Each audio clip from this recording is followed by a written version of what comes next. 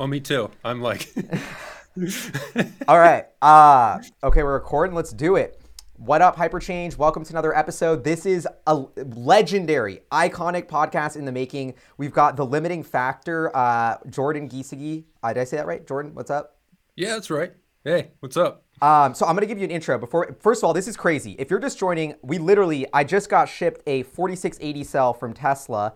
This is their brand new state-of-the-art battery technology. We literally have it in our hands. If I'm not, I think this is the first leak ever. Correct me if I'm wrong, right, Jordan? And so, yeah, nope. There we go. It's sharp now. Ooh, okay. Look at that. Ooh, shiny. So there's the tab list. I'm trying to get you to see it. Anyway, I wanted to just give an intro for you because when I discovered you, were making incredible battery videos, maybe just a couple years ago, and started to get a little traction. We did a podcast, and you've had this meteoric rise, and it's just so much of hyperchange of like independent, thoughtful, smart AF, using the internet to get your word out, and you've created these battery videos, and now you're taken seriously by the likes of Shirley Meng, the leading academics who've spent decades of their career pioneering this technology, and you are like almost their peer in terms of covering this and have become sort of an iconic person in the battery YouTube space. And I think there's literally no one in the world better to talk about this 4680 with. And so it's been amazing to watch your rise, and I just want to say thanks for coming on, and everyone should check out your channel if they don't know about it. Yeah, thanks for having me. I'm looking forward to this. It's exciting. I've been waiting to get my hands on one of these battery cells, and I actually have a couple labs lined up that are willing to do tests on these. But I'll let you drive here. Okay, 'Cause, yeah. So no, let's do it. Why do we care? What's up, Jordan? Why do you care about this? Why are you waiting for this? Well, to get our hands on an actual cell, we can actually tear it down and we can find out what technology's inside. With any battery cell that you get, there's a balance between power and energy. And I think the technologies that they have in that battery cell should be able to increase the power density and energy density at the same time. And yeah, there's just so many questions I have. For instance, how long, generally silicon, if you can get it to last 1,000 cycles, you're doing really well. And if you can get 5% in your battery, you're doing really well. So if Tesla can increase the amount of silicon in their battery and make it last longer, we should see, much higher energy density batteries with longer cycle life. So, and that's just one aspect of it. So yeah, there's about 10 or 15 tests that I want to have done on the battery cell. And yeah, I can tell you're stoked. And I'm curious, what if for those even more like dumbed down and basic level, like why is this so exciting? Why are we excited about a battery cell? How big of a deal is it that we've seen a car company take this technology in-house and not only just have the idea, but apparently being on the cusp of commercializing it in a vehicle that's sold to consumers? This is our energy future. It's like what you were saying in your stream just a few minutes ago. If we have a battery cell like this that can be produced at volume really quickly with low capital input, small production footprint, uh, low cost battery cell, there's no more excuses. This this is the tool that we're going to use to move to a sustainable future. Yeah. And how insane is it that just to kind of put in context, like Tesla disrupted itself with this. We have the 2170 cell, which is already like the most efficient electric vehicle that you can, I think, battery pack that you have in terms of overall efficiency. And so for them to do this, it's an even step further. And the most fascinating part to me is the structural pack of what it enables. It's an entirely new form of an EV design. So I don't know if that's your specialty on the battery, but I'm curious what your take is on how big of a deal is that this is a structural pack, because that relates to the key question of, from a consumer level, are we going to get more range? Or is this just going to be cheaper for Tesla to build so they'll drop the cost? Or will there be a performance increase? Can they get around not having a performance increase because of the drive-by-wire structural pack physics? Yeah, it's all those things that you mentioned, because when you do a structural pack, you're able to strip material out of the battery pack. That makes it cheaper to produce and easier to produce. And you also get higher energy density. So it's a win on all fronts when you can take those battery cells and make them a structural part of the vehicle. And okay, so maybe let's just let you run. What are you nerding out about this? What are you so excited to test? Like what do you want to know? Because I'm like, it's gonna be dope. Don't we already know the stats? Didn't they tell us the stats, or you just need to double Well, check the the thing stats? is, Or well, we don't know what The information they gave us, we don't know if that was like a 3-year plan, like, the 50% increase in range. Was that something they plan to roll out over time, or how much of that technology that they unveiled at Battery Day is in that battery cell? So, and that's what those tests will tell us. We'll be able to tear it down and find out what they've done differently in this battery cell that's been done different in every battery cells. Uh, when you just look at a battery cell, it just looks boring and mundane. It's like you're talking about with your turtle a few minutes ago. But yeah, everything that's happening in that battery cell is happening at scales as thin as a human hair and on down. So um, And that brings up an excellent point, which is there wasn't just one innovation. There was layers of innovation in that Battery Day presentation. And so you're unpacking, you're like, wait, like Tesla's not going to throw all of these in. Let's see what essentially the MVP is, the minimum viable product for them to put the 4680 in a vehicle. Because that's how engineering works. Like, right, this is what we want, but there's going to be trade-offs, and like our shareholders, the customers, we need to put it in the car. So now we got to do it. It's okay if not everything's done. So those kind of trade-offs are you thinking of, and specifically the silicon, it sounds like. Yeah, there's always trade-off decisions when you make a battery cell. But what I think Tesla is going for here is what's the optimum solution with the fewest amount of trade-off decisions that we have to make. And then on top of that, by tearing apart the cell, we're going to view as how it was actually made. And maybe that can give us some insights into the manufacturing process. One thing that I'm hoping that they were able to do with these battery cells is make the battery cell larger, meaning it contains more energy, and at the same time make it safer, or at least as safe. If they can do those two things at the same time, on top of all the other things we just discussed, that'll be really impressive. So, yeah. And one of the biggest innovations with this is like right under this part here, which is the tabless design. That little silver thing. I was kind of hoping I would see that, but I don't want to tear it open. But can you run down the tabless design? Because that seems to me such a big, and I have actually here, this is a replica that has, just so Yeah. people can see. But what's so special about this foil technology that Tesla's developed here? What that allowed, it allowed them to make the battery cell bigger and also maintain the charge rate. So basically, when you charge or discharge a battery cell, it releases heat. So you can only make the battery cells so big before you run into thermal limits, because a larger battery cell will trap that heat. So they've been able to make the battery cell larger and maintain the amount of power that they can put into it and pull out of it with that tabless technology. Basically, it helps with cooling. But I think another thing that it does is it shortens the path of the electrons in and out of that battery cell, so it reduces the amount of wasted energy. Because you know the more bottlenecks there are for those like electrons entering and leaving the battery cell, the more heat it generates, and heat is that means there's an inefficiency happening. Hmm. So, yeah, it's like friction, electrical friction inside the battery cell. Yeah, and this is like it was like a straw. Now we have a hose. One of those kind of Yeah, analogies of like energy flow. Um, exactly. and I'm curious what like when I have my EV, they say charge it to 20 to 80%. When it gets full, it kind of stops charging. You never want to do it to 100%.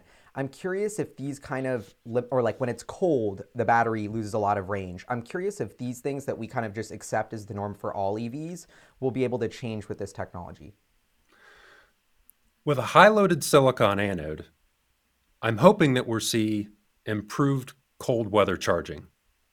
Because what happens is when you're charging a battery cell, all the lithium ions move from one side of the battery cell to the other, and they have to find a spot in the anode side of the battery cell.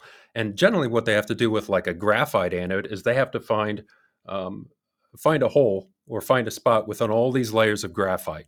And with silicon, they can just bond right to the surface of it. So it's like a 3D mechanism for storing the energy. So with that in place, I'm hoping that it'll be able to do better cold weather charging.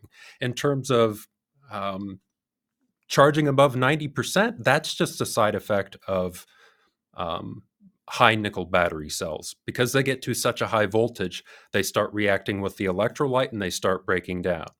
However, there is a chance that they were able to improve the cathode so that it can be charged to 100% more sustainably with less degradation. So that's another thing that I wanted to check uh, on the teardown.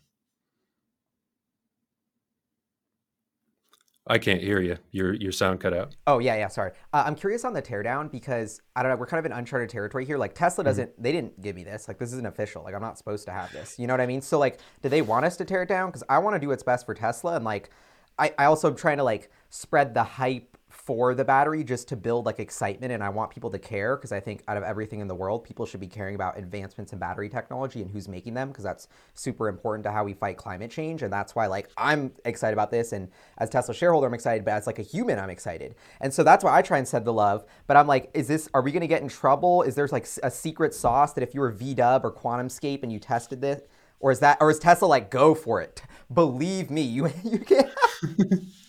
Well, I imagine there's different viewpoints. I imagine some of the people who developed this technology are like, oh, yeah, I can't wait till somebody tears this open and sees what we did with this thing. Because as Elon said at Battery Day, there's a lot of things that there's a lot of technology they said that goes into that cell that they didn't discuss at Battery Day. And that's something I'm curious about. So I'm sure there's people in there who, have are proud of what they've done with that battery cell. In terms of like the broader question, will Tesla get upset about this? Well, I encourage, if somebody from Tesla will reach out to us and let us know if we shouldn't do this. But my view is that these battery cells are going to be on the road here within the next few months. One of those vehicles is going to get in an accident, unfortunately, and that'll make some of these battery cells available. And there's going to be companies that as soon as those cells become available, they're going to tear them down. So this is just giving us maybe a 2 or a 3 month lead time, and um, we're going to be more transparent about it than most of these companies tearing the cell down will. So I suppose that would be the key difference. But yeah, I expect there to be. Go ahead.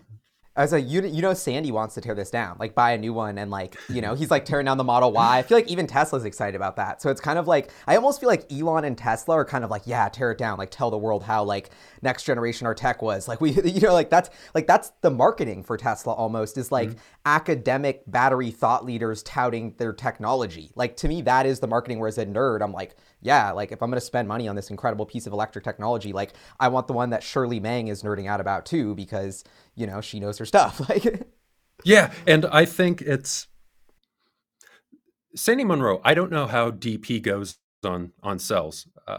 At least the information that he shared publicly, what they do is they just test how much energy density they have, etc. But I don't know if they've ever actually gone down to the chemical level. The tests that I have lined up are, they cost, to have a lab do this costs tens of thousands of dollars. But there's a lot of people interested in this cell, so I should be able to find a lab that's willing to tear it down and then share the results. So we supply the cell, and then they supply research back to us that would normally cost, I don't know, $50,000. So yeah, I yeah, was gonna say you should be able to negotiate them to do this for free, for sure. But I'm kind of curious. What? Okay, wait. Let me see my question. Um, oh, well, I don't know, and I don't want to unless you wanted to say something because I have a couple of questions on the drive feelings of a structural pack versus a normal, like this drive by wire thing, or I don't know if that's the same, but something where I don't know. I think I'm just totally wrong yeah. here. Okay, well, there's drive-by-wire. That's like I think what they do is they disconnect the steering wheel from an actual physical mechanism to drive the car. So um, it's an unnecessary piece of equipment. Basically, you should just be able to remove that. Connect the steering wheel wirelessly to some sort of motor, and then you just drive the car. So that I don't know. Go ahead. Yeah, I guess I'm thinking of the wrong word. That's just totally the wrong term. Yeah, thank you for correcting me. Of there's not the pack's not dead weight, so it's built into the car, the structure of the car. So to me, from a Mhm. first principles level, even if we use less cells to give you 300 miles of range in your Model Y, it's going to be lighter. And there's going to be less weight. So that means the acceleration will be faster. That means we even need less energy to get the same range. So to me, there's a first principles sort of like law that this driving sensation of like the tight, light, low to the ground, nimbleness, agility of a Tesla is about to get better with this technology. And that to me is kind of trippy. Oh yeah, I agree.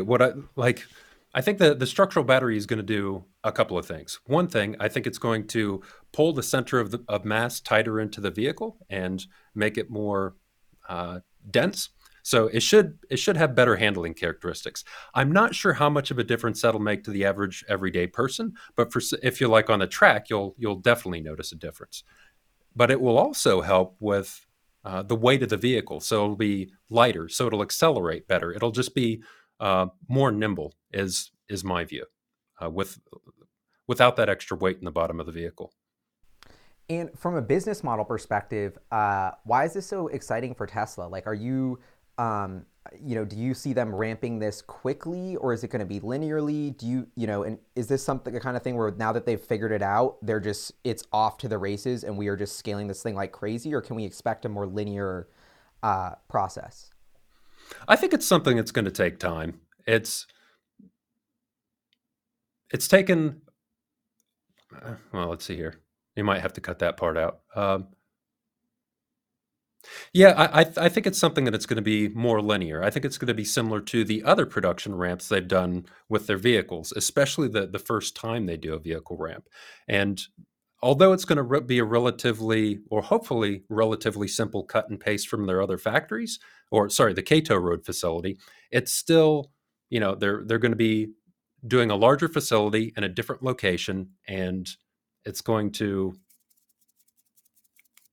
my brain fell out of my head. I'm going to do that Yeah. one more time. No, no, it's all good. So, It's all good. yeah. I'm doing a horrible job interviewing right now because I'm so excited and I'm all over the place. So I'm like, I'm sorry, but yeah, this is because it's just kind of an overwhelming moment, candidly. Like, it's just, there's so much going on and so much excitement and so, I don't know.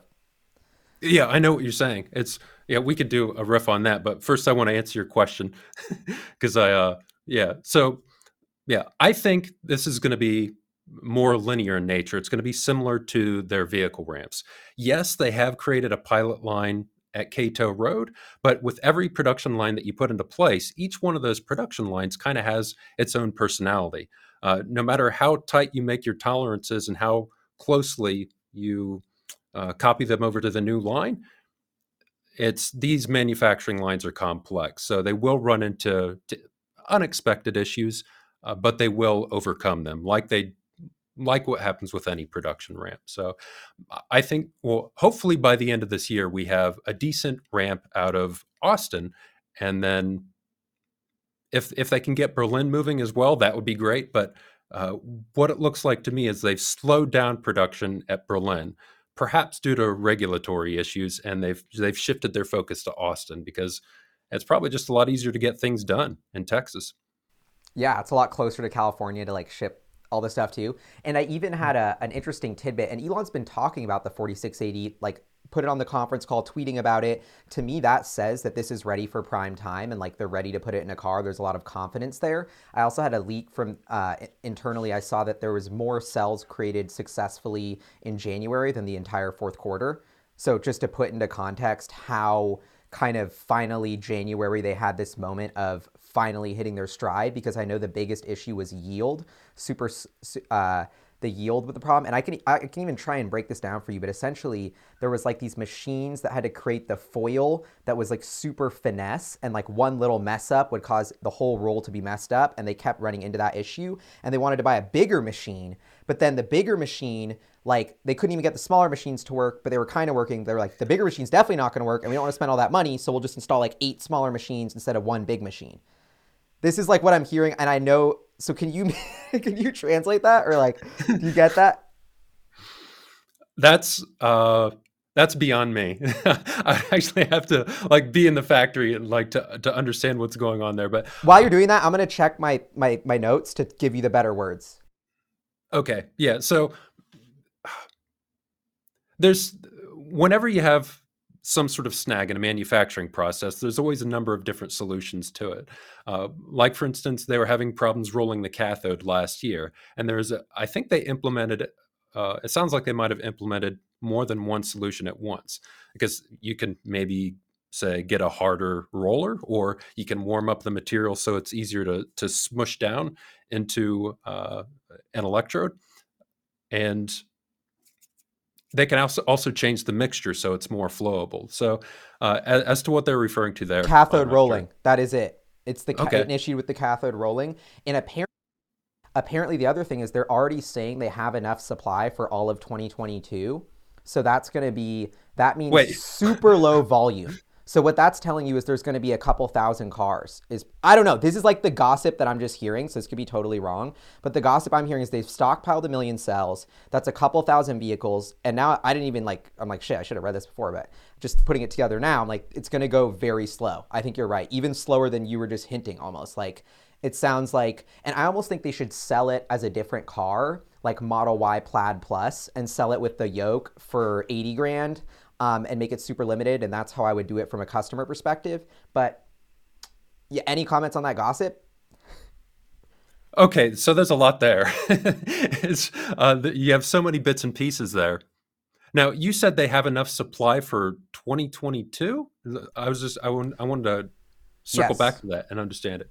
So you got 1 million cells. You're cranking out 10 to 12,000 cells a day. That's 3 million a year run rate. That's 4 million cells built by the end of the year. 4 divided by 100. What's that? 4,000 cars. Yeah, something like that. So So that's that's a pretty low production. So the information that you're getting, does that align with the rumors that we've seen on Twitter the past few days, where there's like yeah. something like six to? Oh, okay. Well, Well, what that's what have you been hearing? Because I didn't look too closely, but I saw a picture where it was basically like yields getting better. We're cranking them out. Production's booming, which is exactly what I'm hearing. So that's why I was kind of like loosely. okay. Well, there's yield, and then there's production is booming, which is it looks like the yield is really good, but based on that data we saw on Twitter the other day, it was something like 7,000 cells that they were producing, which is a really, I don't know, it's something like 200 megawatt hours a year, which is a fraction of what they should be able to do with those production lines. However, there's my understanding is there's actually a couple different production lines at Cato Road. And on top of that, we may not have been looking at the cells produced in total from the whole factory because there's, you know, in the image that they had, there's little drop downs that you can push to narrow your search, and it looks like one of those drop downs was selected. So that may not have been the total production. It may have just been a group of winding machines, for instance. So it didn't give me enough information to, you know, the yield looks great. The production rate didn't look good, but we don't have all the information behind what was in that screenshot. I hope that makes sense.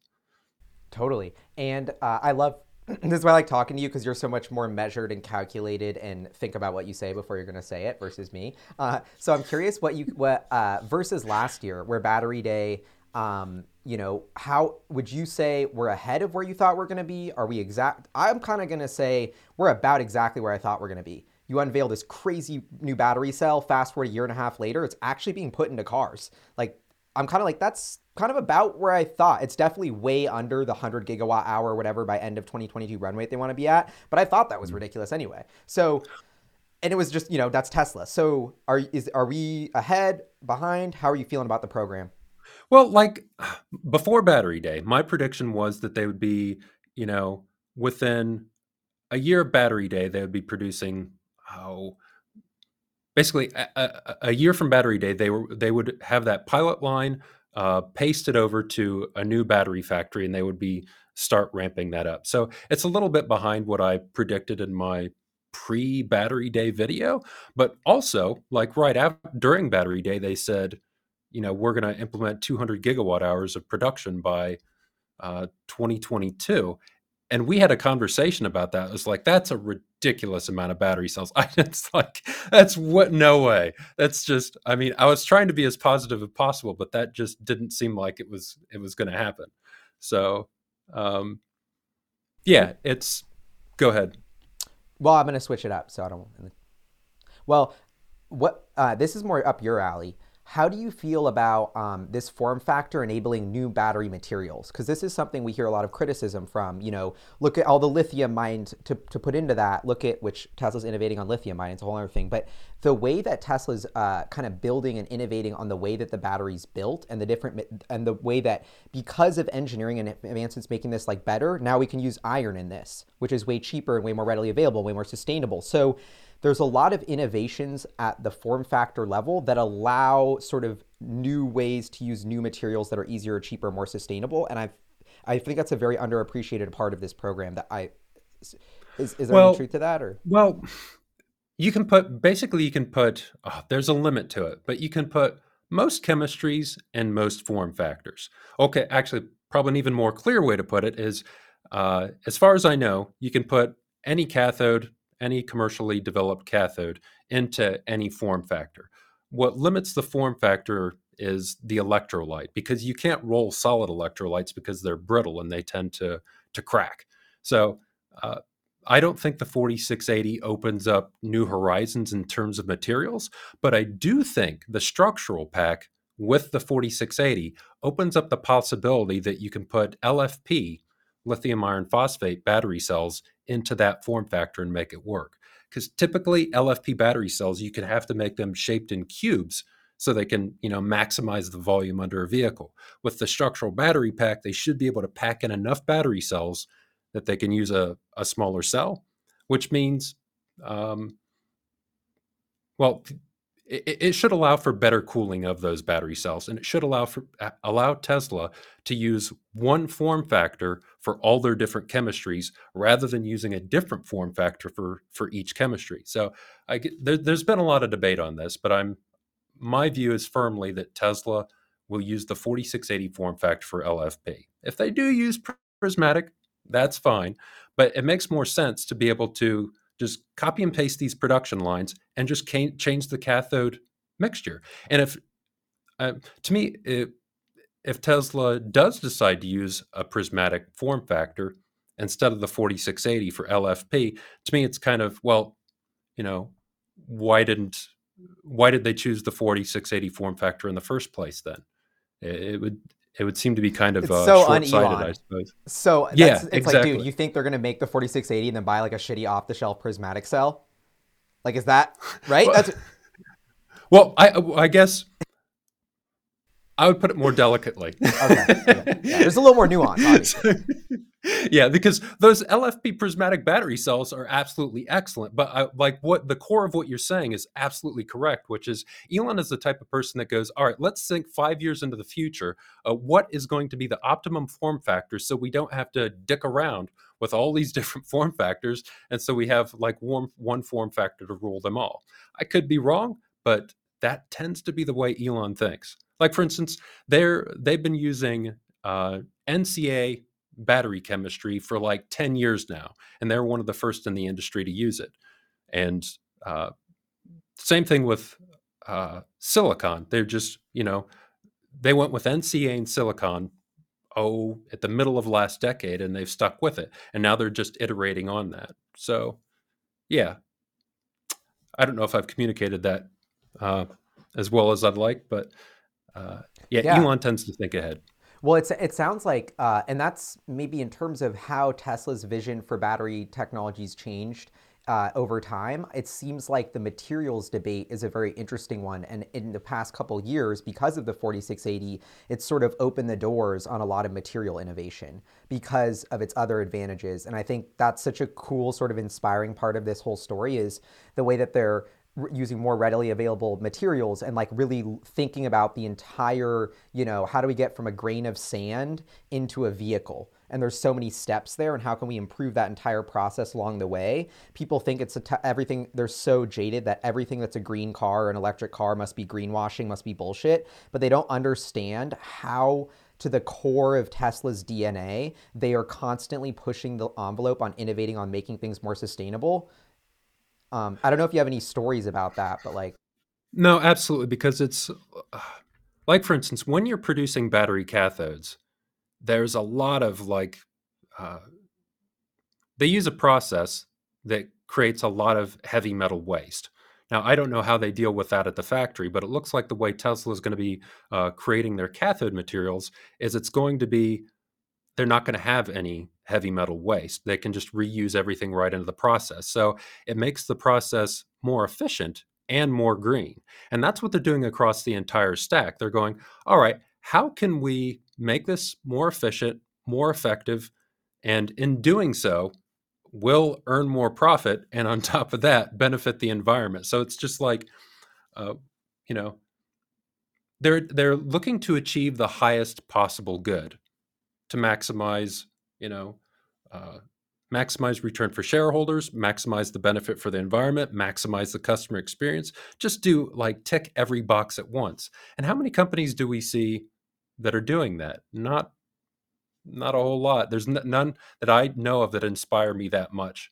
And they're not just doing it in one area, they're doing it in across the entire supply chain. So the cathode was just an example, but they're doing it throughout their process. Like, and you're aware of this with the 4680 production using dry battery electrode.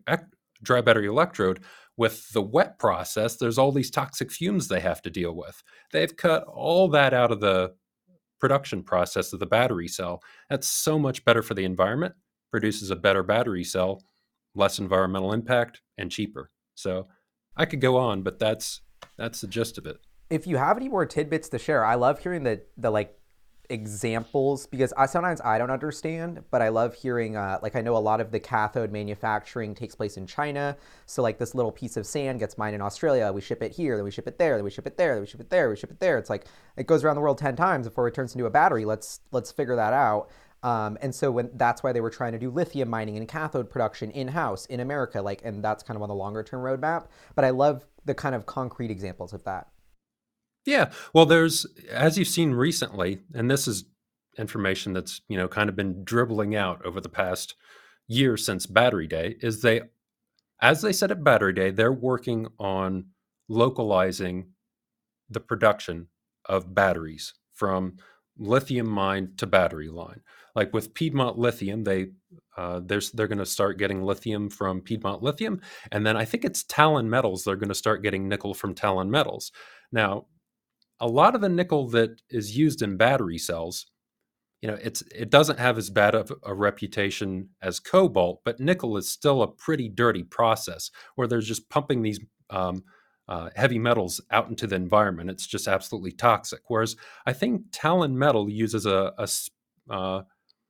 process that's much more environmentally friendly and also more efficient. So they're localizing the battery chain, which, as you said, saves all those materials being shipped all over the world. And on top of that, the people who are producing those materials are doing it in a way that's cheaper and better for the environment. So it's just every level. I would have to sit down and think about it. No, that was perfect. The list is like, there's probably 20 things that they're doing. And that's why I'm on Team Tesla so much, because it's like, and you look at their impact report, it's like we are making, it's at least 50%, even if you're charging on fossil fuels on the grid, and that's with the current battery architecture. So you think about the grid going greener, you think about our battery technology getting better. The gap only widens between the fossil fuel car and EV in terms of environmental footprint as we go forward. And so I don't know. I think it's crazy to think that that's not common knowledge, but it's genuinely not. And so that's why I'm trying to talk about it. But yeah, well, on top of that, it's just there's this. If we switch to an electrified future, if we switch to an electrified future and we do it in a way that's polluting, we've lost a lot of the benefit of switching to EVs. So when you switch to a new battery production system, you want to make sure that each iteration of each generation of the technology is more environmentally friendly. Otherwise, it's we're just moving from one problem to the next. So and Tesla recognized that, and you can see it throughout their supply chain what they're attempting to do. And with the vision of Tesla gets me so excited in this 4680 is it's the recycling component. And we know there's, a JB Straubel doing his recycling company, but Tesla's goal, and this is the part that's so fascinating to me, is, and the life cycle emissions is eventually they want to recycle all of these. So, right. And so I remember actually, I had a story with an unnamed Tesla battery executive, and I'm like, what's good with the mining? What's good with recycling? Like, why did JB leave? Why is he going to recycling? Like, that's so interesting. And I wouldn't have thought that mattered. And he's like, dude, the amount we can get like 90% of the shit out of this and reuse it.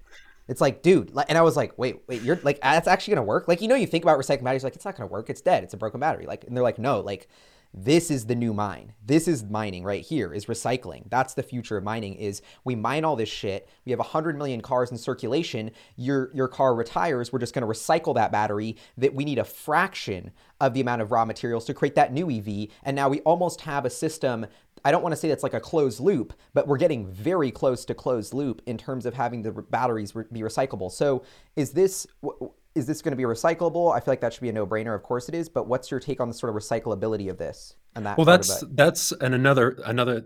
There's levels to the recycling game, and what JB Straubel doing, he's what he's doing is important, and I don't I don't know exactly what process he's using, but there's a super basic process where it's just like thermal, where they just burn the battery cell and they take the materials out of it. Now that is, wasteful to a certain extent, but it's still better than mining hundreds of thousands of tons of material and all the waste that involves. So it's even the thermal process is better than pulling out of the ground. Now the next level up for that is like a chemical process where it's more and it's a more elegant solution where you apply chemicals to it and then you pull out just the things you need, and you can reuse those materials more easily. Now, if you make your cathode and anode materials durable enough and design the cells in a way that they're built to be deconstructed, you can just pull take those materials out and without reprocessing them, at least reprocessing them a lot, and just put them back in a battery cell. And that's what's the word for it? That's the gold standard from my perspective. And I think that's part of the reason why Jeff Dahn is big on the single crystal cathode. You can use one of those single crystal cathode batteries for thousands of cycles, and then take those same crystals back out, and then potentially put them into another battery cell. Whereas, like for instance, even that chemical process I was talking about, you pull these materials out, and what you have after you've pulled materials out of the battery cell, you still have to reprocess those to put them back in a battery cell. If Tesla eventually can find a way to put materials into a battery cell that can be reused directly into another battery cell, that would be amazing. And it's something I don't know enough about, but something I get really excited about. So Wow, it's all good. That yeah, it's so, and I love that we're diving into this to show the layers of innovation. There's so much work to be done, but like we're going in the right direction. And the part that kind of excites me, like at Battery Days, what I asked Elon and Drew, or yeah, keep light bulb moment. That's meme worthy. So uh, I think Tesla's actually going to do battery recycling in house. That's my view, because they have teams working on that type of thing. Oh yeah. I think potentially why JB Straubel went off and did his own thing, because he's like, all right, well, if Tesla can have their own in-house recycling process, but we also need another company taking all the battery cells from other people and recycling those. Because Tesla, when they have their robo taxis coming back at the end of life, because those robo taxis, their life is going to be shorter than a normal vehicle. They can pull those robo taxis directly back in, pull the battery packs out, put them through their own recycling process, and just have this closed loop for Tesla products. Where out in the broader world, we need something different. Because Tesla, if they're breaking down their own battery packs, they can tailor their production process to their batteries. Whereas JB Straubel, you look at all these batteries he's taken in, and it's from every different type of battery manufacturer. And that probably slows them down quite a bit, taking all those different battery packs and cells and pulling the materials out of them. So I see it's two different use cases and two different applications for recycling. So And the part about Redwood that blew my mind is it's not just batteries, it's electronics. It's your phone, it's your computer, it's your speakers. It's not just EVs. And then when I thought about that and like the problem of electronic waste, that sort of made me think of Redwood in a very different way of a recycling company, a vision for like a piece of society that doesn't exist yet because we throw everything away. We don't think about the potential of it and the reusefulness of it. And so that was kind of an inspiring aha moment of like, oh, Redwood is actually onto something much bigger than just recycling batteries for non-Tesla EVs. yeah, and it's one thing to keep in mind with that is a lot of people think that, okay, well, we have Redwood material, problem solved.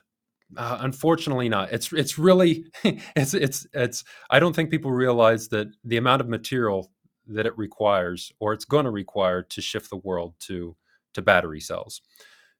If these battery cells that JB Straubel is taking and recycling, have been around for say 10 years, the ones that come out of vehicles, the amount of material supply that you have coming from recycling is the battery supply of 10 years ago. And you look at how much the battery industry has grown in 10 years. You're going to only be able to cover a fraction of the material supply you need with recycled materials. So, yeah, it's really important, and it will become a bigger factor, especially around the mid 2030s. But now, during the 2020s, while we're ramping, we need ridiculous quantities of material. Yeah, but it's cool to think about that end game. To think about if every single thing in the world's running on this 4680, do we have enough raw materials to do that? And I think the answer is yes, especially with this sort of roadmap of recycling technology we're on. And so that's why I like thinking about it. And but so this is kind of like the last piece of the discussion. What gets me really excited and why I've been obsessed about Tesla is the bigger the problem, the bigger the opportunity. Like we have to electrify everything. Like not even the $2 trillion auto segment, the planes, the boats. Everything around me is burning fossil fuels. I walk on the street, not just cars, lawnmowers, leaf blower. It just doesn't matter. And this to me represents the inflection point of where it's economically getting so dumb to build something new with a fossil fuel system that we are going to go electric. And so there's lots of ways to go to this. Is Tesla going to outsource production of batteries? Are they just going to sell straight up batteries? Are they going to get into all these categories and build it all themselves? But I don't know. That's kind of the part that really excites me is I want planes and boats to go electric, and I want to see that to start happening now, or the work on that to start happening now. So in 10 years, that's the future we're living in. And that's why I love what they're doing on Cato Road. And I love this battery skunk works, because to me, this is going to be in a plane. This is going to be in a boat, or what the next version of this, So is that, do you feel that? Do you see that this unlocking the next chapter of products for Tesla because of its efficiencies? We're getting into what's next. So there's two sides of this. First, there's a series of concerns that I had about, all right, Tesla's production path for their in-house battery production. First is, can they actually produce a battery cell? And then can they produce a large quantity of battery cells? So now that you have that 4680 in your hand, and they've said these 4680 vehicles are going to go into vehicles, I never doubted Tesla's ability to do that. But you like, it's a big relief when you actually have that. So that's one of the biggest hurdles, or some of the biggest hurdles are cleared. Now, what we're going to run into, I think, in the next few years is raw material availability. There's already shortages of nickel and lithium. And we know Tesla, at least for this year, they're set. But I wonder deeper in the future how far up the line they have their supply chain secured. Because all these, go ahead. I want to interrupt because a really interesting tidbit one thing I learned about Tesla, why they're so ahead, they built a team to source these battery materials way ahead of time, build contracts. This is an in-house team that Tesla had that was very sophisticated and complicated to develop that no other automaker had for decades because they didn't take EVs seriously. So this is another example of some in-house way that Tesla's doing it different, because you don't have to deal with raw materials in EVs, but I know they had an in-house team that was dedicated to locking in the supply at certain prices for years down the road, and that was super critical. So anyway, I didn't want to, but yeah. Oh no, that is absolutely correct. I'm glad you put that in there, because a lot of people would bring that up. And so there's a few different routes that Tesla can take to get around these raw material shortages. One, they've already done one of them, which is making sure that they have a crack team of people in-house to source these raw materials. And my assumption is that Tesla is better positioned than any company in the game to get these raw materials. But it doesn't mean that they won't run into, bottlenecks, and they won't be playing whack-a-mole with raw materials. Now, the other thing they can do is they can sign agreements with other manufacturers and leverage the cell production and materials resourcing capability of all these other companies to put battery cells into their vehicles. The combination of those two things gives me a lot of confidence in Tesla's ability to ramp over the next few years. But I would like them to at least address that in an earnings call at some point, because I think it is important. But then again, it's a constantly evolving situation, so I don't know if they can comment on it. So. And I know Elon was talking like mine more nickel. Like he said that on the last conference call. Like he's like to all nickel mine, or a bunch of conference calls ago actually. But so to me, that's the signal of Elon saying it. He's literally telling people to mine more nickel. And he's like, we'll buy it. But I think it's also interesting because like a lot of like Benchmark and Rodney, like I love Benchmark. I'm big fans of them. But when they put out all these reports about how there's going to be a lithium shortage and the price is going to skyrocket, I also think they're incentivized to sell reports. So they're going to try and have a really key insight in the report, so you buy it. So I don't know if their incentives are aligned to be a Well, hundred. But anyway, so my point, I wanted to push back on that because I always hear this as a reason for why Tesla will not be able to scale, but it has never been the limiting factor for Tesla's growth. well, that's because it's we haven't been in this situation to this extent before. Now, there's two sides of it. One, there is the public markets for raw materials, and the material prices are skyrocketing there. And I think Tesla has contracts locked in to where they're probably not affected by those wild swings in prices. But I don't know how long those agreements are for. So you do raise a good point that everybody talks their own book to a certain extent. They push information that uh, aligns with their point of view. And I guess I try to take a nuanced approach to that, to acknowledge the fact that there is a raw materials shortage right now already, and it's probably going to get worse. However, Tesla has a really good material sourcing team. They're working on their own way to source those materials in house or create materials in house. And then on top of that, as I said, I think they're going to sign lots of agreements with different companies, hopefully BYD, for example, and they're going to make sure they get the battery cells they need um, through third parties.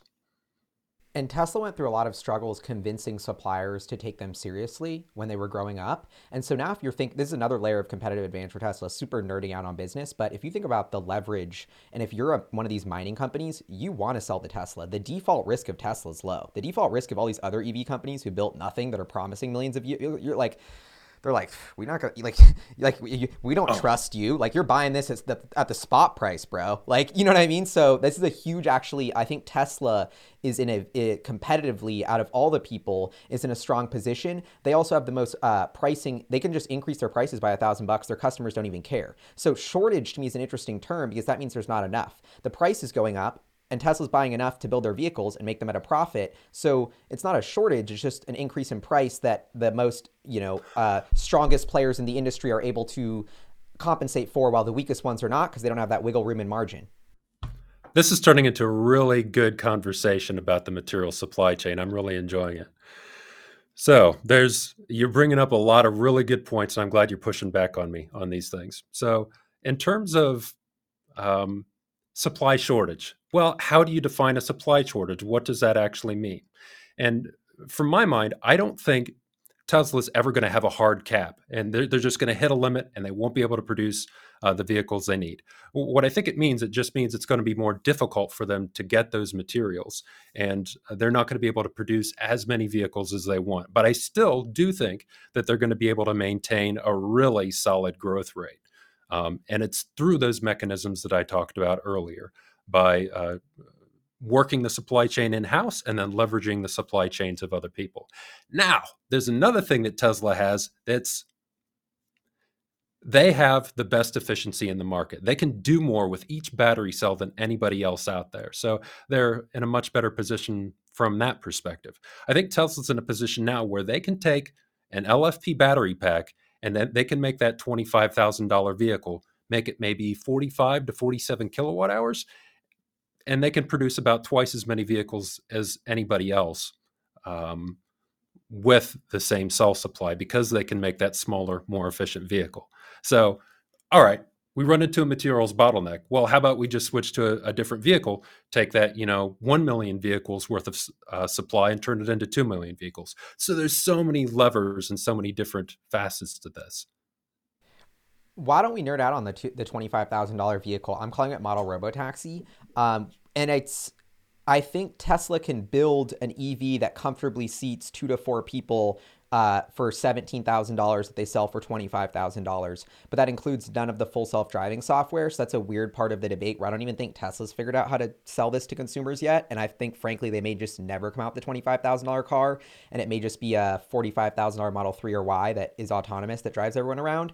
But on the flip side, I'm like, Well, this 4680, this is with the 2170, the 4680, we should be able to drop the cost of the hardware system significantly in the long run with the 4680 because of cheaper to scale, in-house, less materials, da da da da da. And so this to me, actually, the last part of this question is in Battery Day. That was the whole thing of Battery Day. Is this enables the $25,000 car, and they put it under a veil. They even showed us it under a veil, and they're like, "This is it." So I don't know. You have any comments on it? Or? Oh yeah, I have lots of thoughts. So let's pan way back here. Is the point of Tesla to produce a lot of cars, or is it to accelerate the transition to sustainable energy? It's to accelerate the transition to sustainable energy.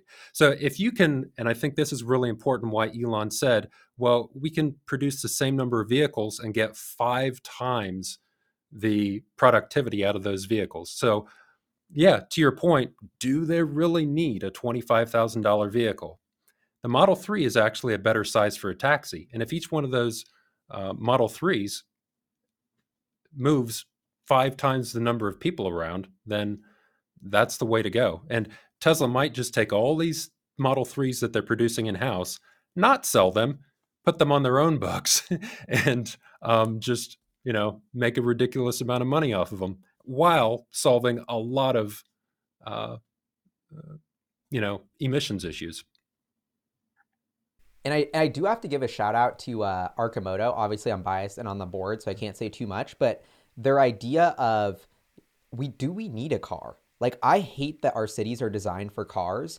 And that would be kind of the one way I want to push back on Tesla's current vision for the future is let's not just reinvent the current system we have and make it electric, but let's think about what is the most optimal way for a human to get around their city and how we want our city to be structured. And do we want roads and cars to be VIPs and gray cement everywhere? Or do we want it to be more plants and trees? And like Tesla, the 4680, this symbolizes less resources. That's what a bike symbolizes. That's what a three-wheel, a three-wheel electric vehicle like Arcimoto symbolizes. Like for most of your trips, you don't need a car.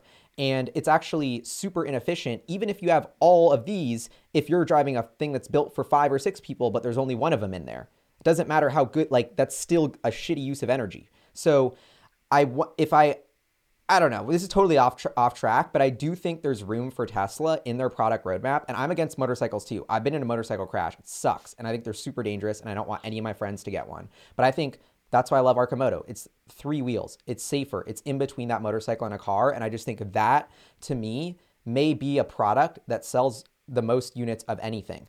And anyway, I think it's just, I had to mention that because we're talking about the most efficient use of raw materials. And I have to think the form factor of a vehicle itself limits the efficiency of the raw material usage. Absolutely.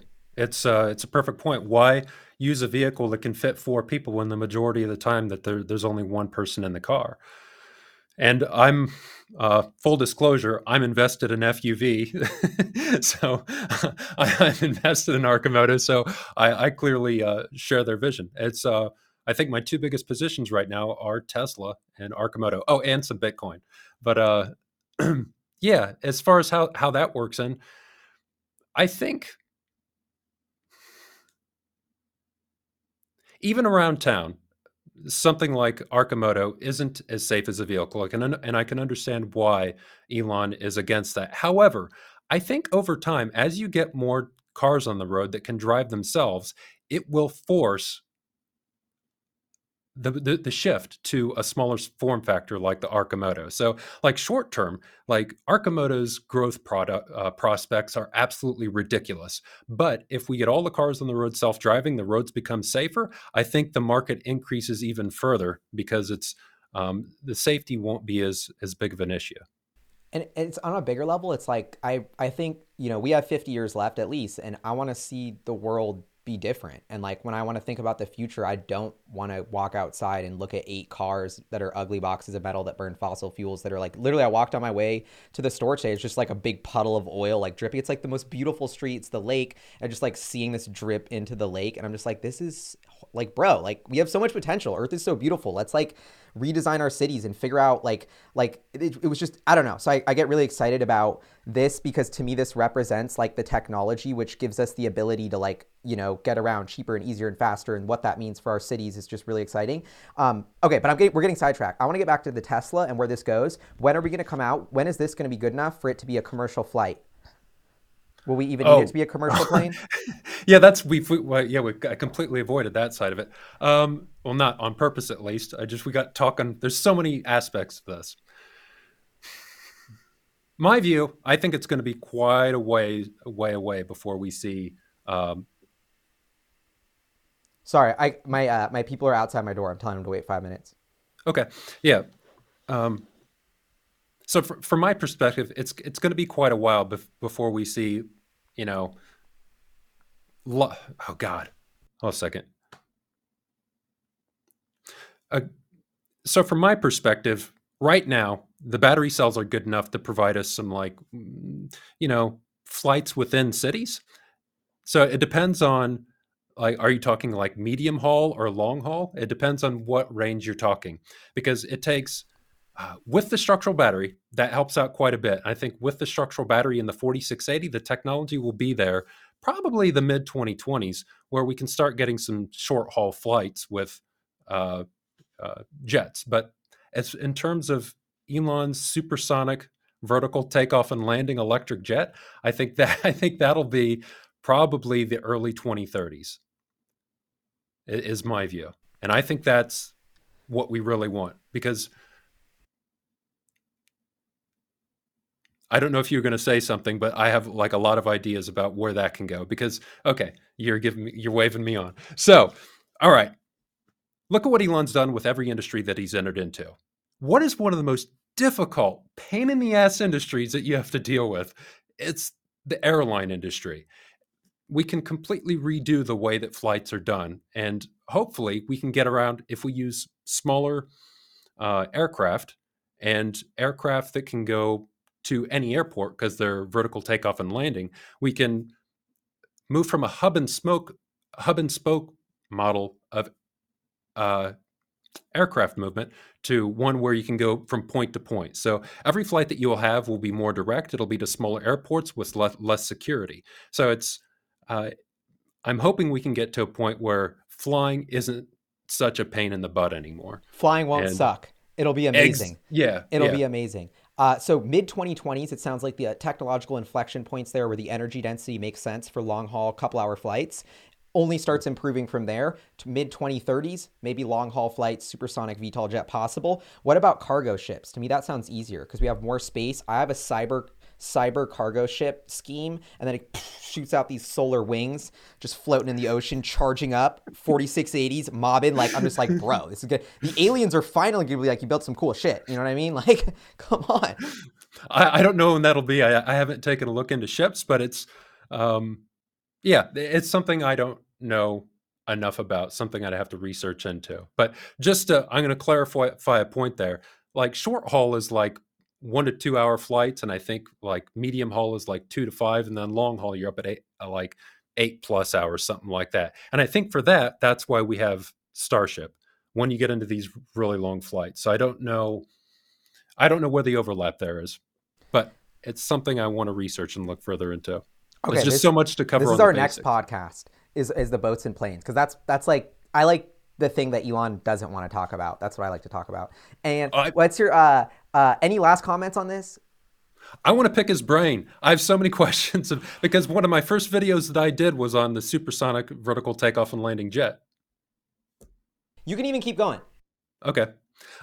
Yeah, one of the first videos I did was on the supersonic vertical takeoff and landing electric jet. Just to shorten that up, I just called it the E-Super VTOL because that's kind of a mouthful. Uh, but there were so many errors in that video that I took it down. But there's a lot that I learned from it. And I learned enough from the comments and from my research on that video to where um, I feel like there's a few questions that I have for Elon that would give us some good ideas about what this thing might look like and what it would be capable of and when we might be able to expect it. Got a couple more minutes. My bad. I have the people helping me clean because I don't have a Tesla bot yet. Did you hear what I said? No, no, no. Keep going. So something Okay. about the super. You it was like the good part. Yeah, so basically, I'll just run you through what I just said. I said, basically, I did a video on the electronic super take. I just called it the eSuper VTOL to like shorten it down because it's such a freaking mouthful. And now that video was so far off that I ended up taking it down. However, I learned so much doing that video and from the comments on that video that I feel like I know a few good questions to ask Elon to figure out what this jet can do and what it might look like without actually seeing a picture of it and asking the question directly. Like, for instance, what materials are they going to use? What Mach range is it going to operate in? Because if you know the Mach range, you know it'll give you an idea of the materials that you can use for it. Just things like that will give us insights. Or the shape of the wing. Are you planning on doing like a B-2 bomber, like a wing style like that, or are you planning on going with like a super advanced, like Bozeman biplane type wing, which is this isn't something I said a few seconds ago, but I'm just explaining it to you now. So this is probably isn't good for recording, but yeah, there's No, a lot. this is gold, dude. Keep it. Yeah, there's a lot of uh, innovative wing shapes that I don't know if they're even feasible. But if there's somebody who would try those wing shapes out, the person is Elon Musk. Like for instance, one of the things that you run into a supersonic jet is uh, like the sonic boom and the efficiencies of different wing shapes with that. Whereas there's something called a Bozeman biplane, and again, I don't know enough about it to know if it would work, but it's supposed to allow you to do like a wing style supersonic jet that also is quiet. Or if he's going to go with something more typical, like the shape of an SR-71 Blackbird. But if you did that, eh, you run into issues there as well. Let me think for a second on what those issues are. With a shape like that, you wouldn't be able to use two different thrust mechanisms because I think in one of Elon's interviews, he said it might use two different types of thrust. So it might have fans to lift it in the VTOL section of its flight, and then it might have like a special type of jet for the supersonic regime. I have a question. Yeah. Okay. Um, so I think I know what's scheming. Elon's scheming those cold gas thrusters on the Roadster is the first production version of the sort of engine which will be the thruster for the VTOL. Is that That's something I have to look into. I don't know how energy efficient that is. And on top of that, how much storage of compressed air that would take, because it would take quite a bit. In order to do that, you might have to, and this is something like Elon might be able to do, is incorporate the pressure tank into the wing. It depends on how much pressure those tanks have to hold and how big they would have to be. So it's yeah, we just need if we could just get a few basic questions answered about his plan for the supersonic VTOL, then maybe we could start like get some people together who actually know something about this and actually design something that's actually feasible. yeah, and so I heard actually I didn't even listen to this new Franz podcast, but I heard he talks about the Roadster and confirms again it's gonna hover. And so to me, this is like I'm so curious about this because this is the flying car today. And like they're like, yeah, it's kind of gonna be a flying car. It's like, okay, well, for your car to fly and not like I'm pretty OCD about my rims and my bumper. Like I'm not trying to like I'm not paying for $1 million Roadster and hovering once and fucking it up and then bringing it in for service for 100 G's. Like how are you gonna float up and down? You know, it's got to land. Like Well, right? Like it's got to be able to land smoothly without maybe a little bit of. I'll take a little rim scuff per flight, but not much. You know. the supersonic VTOLs and Galley's concerned about his rims. Um, so I guess like you have there's a few things he said that you just kind of have to. How do all these things fit together? Like another thing he said, it's going to regenerate the energy on the way down. I think for that you'd need some sort of fan, or you'd have to like dive straight down, and that would be kind of like riding a roller coaster. So what? Yeah, try to figure out what would be the best thrust for like the vertical takeoff and landing regime and what would be the best way to collect the energy going down and what would be the best because is it going to be just like a normal like jet engine with just electric engines, or are they going to use like something like those new plasma jets where they like use microwaves to um, create like a plasma out of the air? So yeah, if we can just get a few questions answered on what it's going to be made of, the shape of the wing, the type of thrust that it's going to use, then we can maybe design something.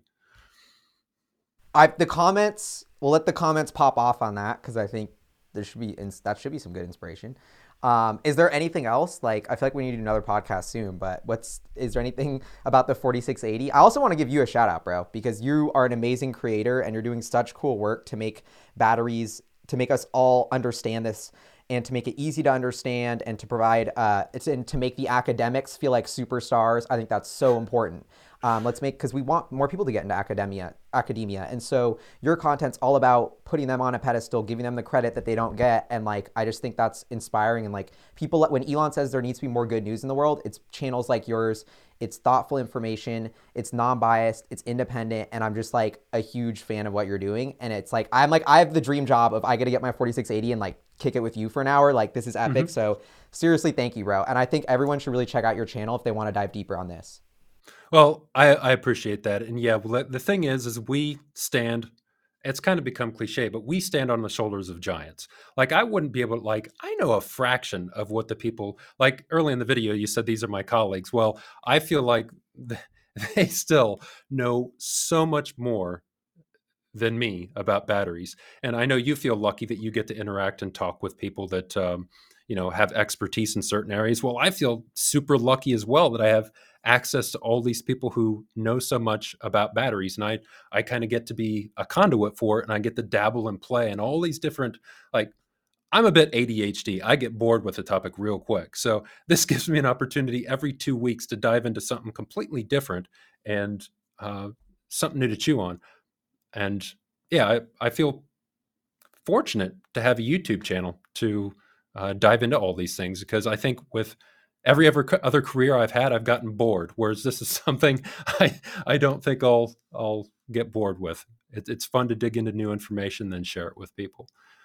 So, and in terms of the 4680, I wish I could articulate the impact of it better, but it's, as far as I can tell, it's not the 4680 cell itself, but the production process that makes that cell. The cell is just the output. The production process itself is really what's changing the world for us. It's better, faster, cheaper, better for the environment. I don't know what else to say about it. I think everything that can be said has been said. Should we end it with a round of applause for Drew and Elon and the and even JB, because he was doing like, this is like hell yeah. All the people at Tesla. Yeah, dude. Well, have a great day, Jordan. This was so fun, and we'll talk again soon, bro. Can't wait. Sounds good. Peace. See you later. All right, I'm gonna end it and bounce, bro. Legendary, dude. You fucking rock, bro. Have a great day.